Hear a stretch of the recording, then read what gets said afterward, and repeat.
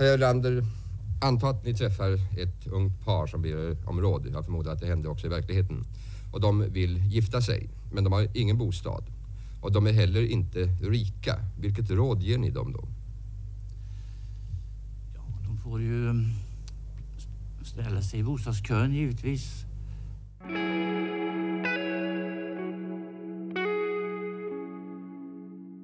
Welcome to Here There Be Dragons. This season, I'm taking you to Stockholm. I'm your host, Jess Myers. Episode 3, Moving.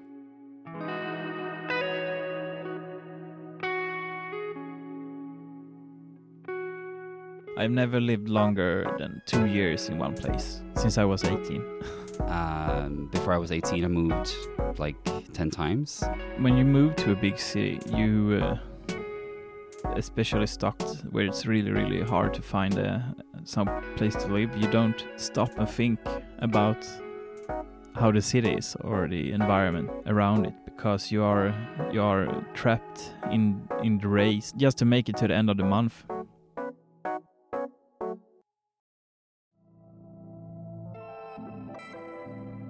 When I moved to Stockholm, the apartment I lived in was loaned to me for free by the Swedish Arts Grants Committee, Konstnärsnämnden. This meant I got to skip a quintessential step of staying in a new city, finding housing.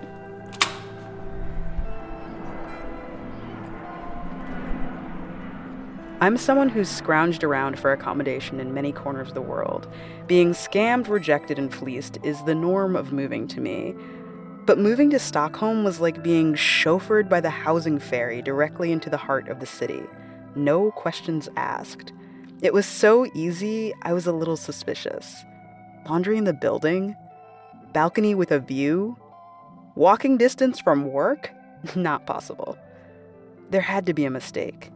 But Stockholmers let me know that, yes, my situation was indeed a fluke. Pure privilege and institutional insulation. For any one of the people I met in the city, living in the apartment that I was staying in would have been a long, complicated wait or sheer luck. Fint ska det vara. Housing in Stockholm is complex, which is a soft way of saying it's a crisis. Now, I know what you're going to say. Isn't that the case for most major cities? Yeah, but Sweden's entire population could fit in the metro region of Paris. If a city of under 2 million people can't figure it out, what chance do the rest of us have? Although Stockholm is facing a problem that's pretty common, its solutions have always been unique. Like most cities, it grapples with the question of whether housing is a human right. So how do you even get a place in the city? Let's begin at the beginning. Or more accurately, let's get in line. Up until the 90s, the most common form of housing stock in Sweden was public housing. And when I say public housing, I mean it. Housing for the public. Not exclusively for low or middle income residents, for everyone. A major reason for that was because most of these housing estates were publicly owned. So it wasn't social housing, it was publicly owned housing, tenant neutral, so anybody could live there. Since the 1920s, Sweden's national government developed urban experiments, buying up land and building housing. Basically, the state became the nation's landlord. Sweden's socialist political party, the Social Democrats, rose to power during this time, and one of the main platforms was crafting the nation's social safety net. One philosophy that rose from this moment was the idea that housing is a basic human right. Remember in the first episode when Gunilla moved to Stockholm? I think already when I went to school, I had all the time to pass a big hall, which was the city now with Hötorget and everything. It was just a hall. So you went on bridges and things like that. Much of the development that happened around her was for housing. Housing is one of the hairiest urban planning questions. You have to get the balance absolutely perfect. If you build too much, the cost of upkeep could bankrupt the state. But if you build too little, you'll have a human crisis on your hands in no time. Sweden is a case study of this teeter-totter, constantly chasing the perfect balance, and the right way to get it is always up for debate. Herr Lander, The classic question posed to the Prime Minister was that what would your recommendation be for a young couple moving to Stockholm in order to find housing? Here's Eric again. He's the architect and researcher at the Royal Institute of Technology in Stockholm. He helped us understand the political stakes of the housing crisis back in the 50s and 60s. His answer was, well, they can get in line. And the reporter said, well, there's 60 or 70,000 people in line. Obviously, this young couple is not going to get housing. Enter the queue, an ominous presence in the life of many Swedes. The city of Stockholm has this line that I think last time I checked was like maybe 20 years waiting time. When you get to the front of the line, you win the jackpot, a lease you can hold for the rest of your life. But waiting can literally take a lifetime, 20 years or even longer. I might be dead by the time my name comes up. I mean, maybe. These lines can get so long that Stockholmers used to put their children on the housing queue as soon as they were born. Although now the rule is you have to be at least 18 to be on the line. I started to live in Vaxholm. And you put your kids in that line. And I lived in Solna. When they're born. I lived in Stureby. I was like 6 years when I was first put in this queue out in Jakobsberg. And if you are put in that line, you will get an apartment by you're 30. A white contract. I'm not sure you can do that anymore. Put babies in the line. I found a place in Björkhagen through a friend. Or if you have to enter the line when you're of age, maybe 18 or 20. So, that changes a lot. I also found one in Stureby. The prices are ridiculously high. The one in Jakobsberg was also through a friend. So it's very hard to enter into the market with an average income. Everyone I know have lived with a black contract. You need to be at least 2 or you need to have a very high income. It's a contract that is not approved by the company which owns the apartment, so you live there illegal. If someone had found out, I would be kicked out on the street immediately. And just to make things a little more interesting, the lines also have different categories. One's for students, one's for residents over 65, one's for residents under 26, and so on. Stockholm is full of queues. But the trick of the lines is that you need to know to get on them. For Gustav and Ahu, that was the most difficult part. You have to find out about queues. If you're a single woman, then there might be a queue where you can, and things like this. Yeah, or there's artist things as well. But now I'm learning that there's privately owned companies that you can get on their lists. I'm on the big general queue, and I'm on maybe 5 different private queues for just property developers who have their own queues, basically. For the general one, there's a fee of 200 kronas per year, but there's no way of telling if you will ever get something out of it, I guess. The lease I have now, the contract I have now, I have a second because I'm renting from the owner and it's not a management company, but they can only rent to me every 9 months because I can claim ownership of the house, right? If it's more than that. Every 9 months, and they give me 2 months notice to vacate. You should be on the queue, but I don't know, I probably left Stockholm by then. I think. So, it's part of me doesn't really care because part of me goes I don't want to live here for the rest of my life anyway. The question of where to go and what to do gets even harder when you're new in town. For Yasmin, who moved to Stockholm from Somalia after seeking asylum, not having a head start of knowing the rules or even the language left her and her mother scrambling for security. Their confusion was often met with more suspicion than assistance. When Yasmin's mother was no longer qualified for resources for newly arrived asylum seekers, their access to a stability fell apart. Difficult is an understatement. Impossible. You can't. Even people who have jobs, who've been living here for a very long time, can't find housing. So imagine somebody who doesn't have a job, doesn't speak the language, has nothing to show that she can pay the rent. It's impossible. She can't find a house. Yeah, there's a housing shortage. On top of that, there's like a hierarchy of people who are really excluded from the housing market, which is poor people, immigrants, people who don't speak the language, people who don't have jobs, unemployed people. And my mom falls in that group, like all those categories. So after January, what is she going to do? So she basically can't do anything. It's like she needs to be registered in an address. She's thinking of depending on relatives' kindness for a while and then see how long that works for her. Because the municipality has made it clear that they were not going to do anything about her situation. So, yeah, she doesn't really have a foolproof plan.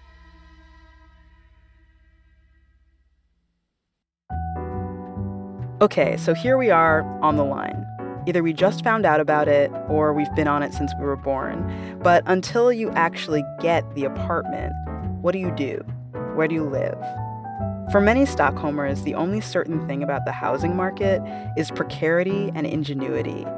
Some immigrants to Sweden pay small sums to rent an official address. Some young people study for longer just to maintain student housing. But many Stockholmers rely heavily on subletting. You're lucky if you just have a second-hand black contract. And then subletting. You know, there's the first contract. And then and the second contract. Subletting. And the inaboenda. I don't know if I'm saying that right, but I think I am because I've been inaboenda for a while, where you rent a room. These arrangements are difficult to come by and often illegal. You need to know someone. Having a lease is called a first-hand contract. A sublet is called a second-hand contract. And that's not even getting into third-hand contracts, fourth-hand contracts, and all the shady deals that are sometimes the only option. You need to have some kind of connection to get somewhere, to have somewhere to live. It's not that easy even to get a black contract because you must know someone.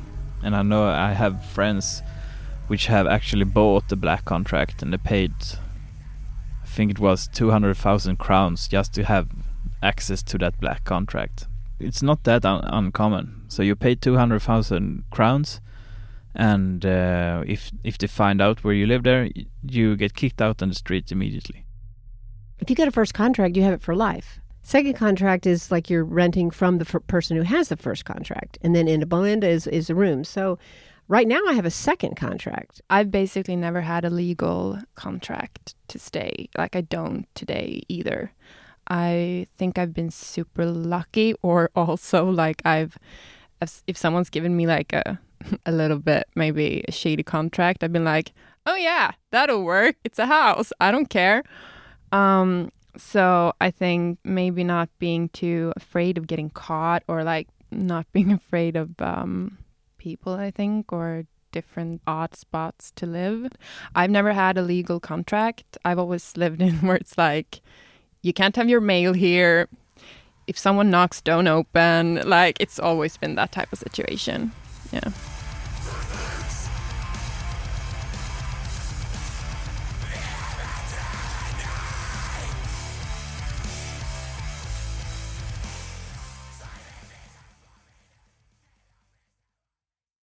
So, how did Stockholm get here? Why is it so hard to find stability in the city? Well, in the 1970s, Sweden's economy went into a recession. Demand for housing dipped, leaving municipalities with no revenue to maintain units. What most municipalities are left with is a number of empty apartments. So the government has already financed it, and the municipalities have ordered them or asked for them, and the companies have built them, but there's no one moving into them. So in Södertälje, for example, south of Stockholm, in one of the last areas built during the Million Program in Hovsjö, there were apartments that were empty for 10 years. So from 1975, when they were completed, to 1985, nobody rented them. And of course, this was a huge strain on the municipal budgets. And in smaller municipalities and counties around Sweden, actually apartments were torn down because there was no demand for them. Remember the tricky balance we talked about?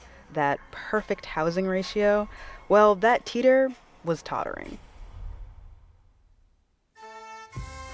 By the 90s, neoliberal policies were gaining popularity across the globe. In Sweden, a more conservative coalition ended the Social Democrats' near 70-year run of unilateral power. One of the key promises that this new administration made was the privatization of public housing. They decided that the only way to reestablish balance was through privatizing. If the state can't afford to maintain housing, then just sell the housing directly to residents. Then they can take care of it themselves, right? Problem solved. Well, not so fast. So the living situation in Stockholm is really, really, really bad. It's a village, but still it's pretty complex city and not that friendly. I'm really happy I'm outside of that situation because I think it's absolutely a horrific situation that is going on. It's almost impossible to get a first-hand rental contract. I mean, I have an apartment now. I was in the queue for 18 years to get an apartment in Årsta. The reason for that is that people who have one never let go. They pass it on to their family. And they probably just stay within the rental market. So if they want to move, you find somebody to switch apartments with, which is like not an easy task because nobody can make up their mind in the city. I can't deal with that stress. It was quite hard just to get an apartment, so I left Stockholm for like 2 or 3 years. And when I came back, my grandmother had died. Her apartment, when they sold it, so I got enough money to buy an apartment in Årsta. Buying housing and just taking care of it yourself sounds great, right? No more lines, no more shady contracts. Well, buying housing is great, if you can afford it. And all that rental revenue that used to go to the state and help fund maintenance, well, that was going directly to the banks now. Housing was no longer a human right, but an investment piece. After rentals were privatized, housing costs skyrocketed because those who couldn't afford to buy were left to chase what was left of the rental market. And after privatization, there wasn't a whole lot left, making the lines even longer. Ulrika, who teaches gender studies at Uppsala University, helped us understand the impact of privatization on housing access in the city. So long story short, part of what happened in the 90s was that a lot of the hyresrätter, so the rental public housing, got sold, turned into bostadsrättsföreningar, so housing associations, which meant that the number of rentable flats was drastically reduced and you had to be in a housing queue forever, which of course made it impossible for people who weren't born into knowing that to ever get a rental first-hand contract, which then in turn made it so I think that people who you had to either come from wealth, which means the northern part, or you had to come from outside of Stockholm, so people who had wealth that could be translated into down payments for apartments. I was in the queue for 18 years to get an apartment in Årsta. 14 years when I got the first apartment.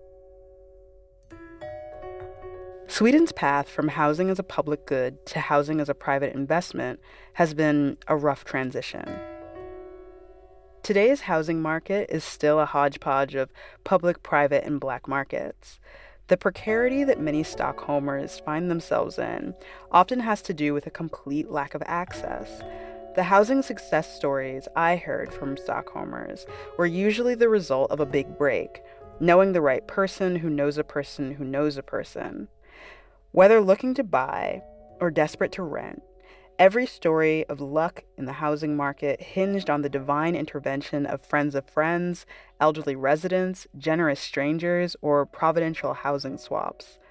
Our script consultant Fatu, a librarian who also works in restaurants, told us that she usually wears a pin that says looking for an apartment. I mean, it couldn't hurt, and you never know what could happen. I was really lucky when I was younger. The area I was from, Solna, they were like, oh, everyone that's living with parents and is like above 18 years old are gonna get an apartment. So I got an apartment when I was like 21, turning 22. And then I switched my apartment from Solna to here in Södermalm with an old lady. She put like a note on the building where I was living, and then it took like 3 months, and then we switched apartments. Well, it was through my personal contacts, and it happened to be that a person I didn't know so well, but who was in my network, my friend network, not my work network, she had to move to Gotland, and I had to move to Stockholm in the same time, so we just swapped apartments and continued to pay our own fees during this time. So I ended up at a midsummer party in Uppsala, and there I met this American guy who kindly enough found housing for me in Stockholm. I told him that I was going to start a study program or a residency program at the Royal Institute of Art, Kungliga Konsthögskolan, for a year, maybe 2. And he announced me that it is very difficult to find housing in Stockholm. And so he, through his own network of connections within the world of architecture, since he did his studies here, he was able to find housing for me on Södermalm.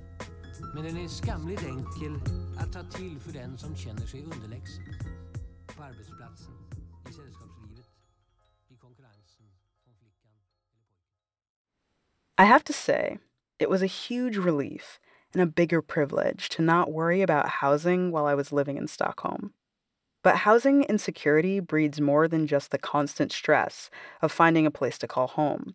It also means that residents have less and less of a say where they live and have to jump at the first viable option, even if it only holds them over for a few months. Beyond financial constraints and cultural knowledge, there are many obstacles to accessing housing in the city. Add age, family size, citizenship, language, and you see residents' options get smaller and smaller until only a few neighborhoods are left on the table. Also, to you city planning heads out there wondering why we haven't talked about the Millions program, trust us, it's coming. You can't get out of Stockholm without getting into it. So stick with us for the next episode, where we'll be exploring how the city is organized and the different types of access that residents may or may not have. Stay tuned. The next episode is Segregation, Part 1.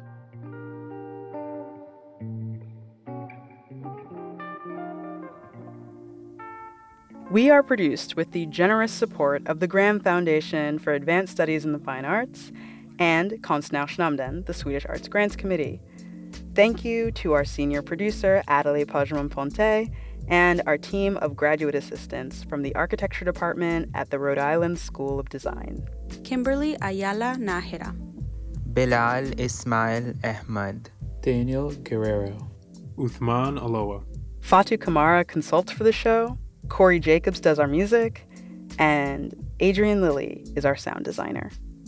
If you're not a Patreon subscriber yet, you're really missing out on some very cool stickers and a mini-series to the mini-series of all the digressions and cool stories that we had to cut out of the show. These episodes focus usually on one speaker, and you ought to check them out. They're very cool. If you still can't get enough of us, you can find us on social media, all links in the show notes. And you can also check out our website and our newsletter, where we have lots of fun content like readings, maps, and videos. If you have a comment or a question and you're brief, record it and send it to us at htbdpodcast@gmail.com. You might end up on the show. Lastly, but certainly not least, rate and review us 5 shining stars on whatever platform you listen to us on. It really helps other people find the show. Okay, until next time, this has been Here There Be Dragons.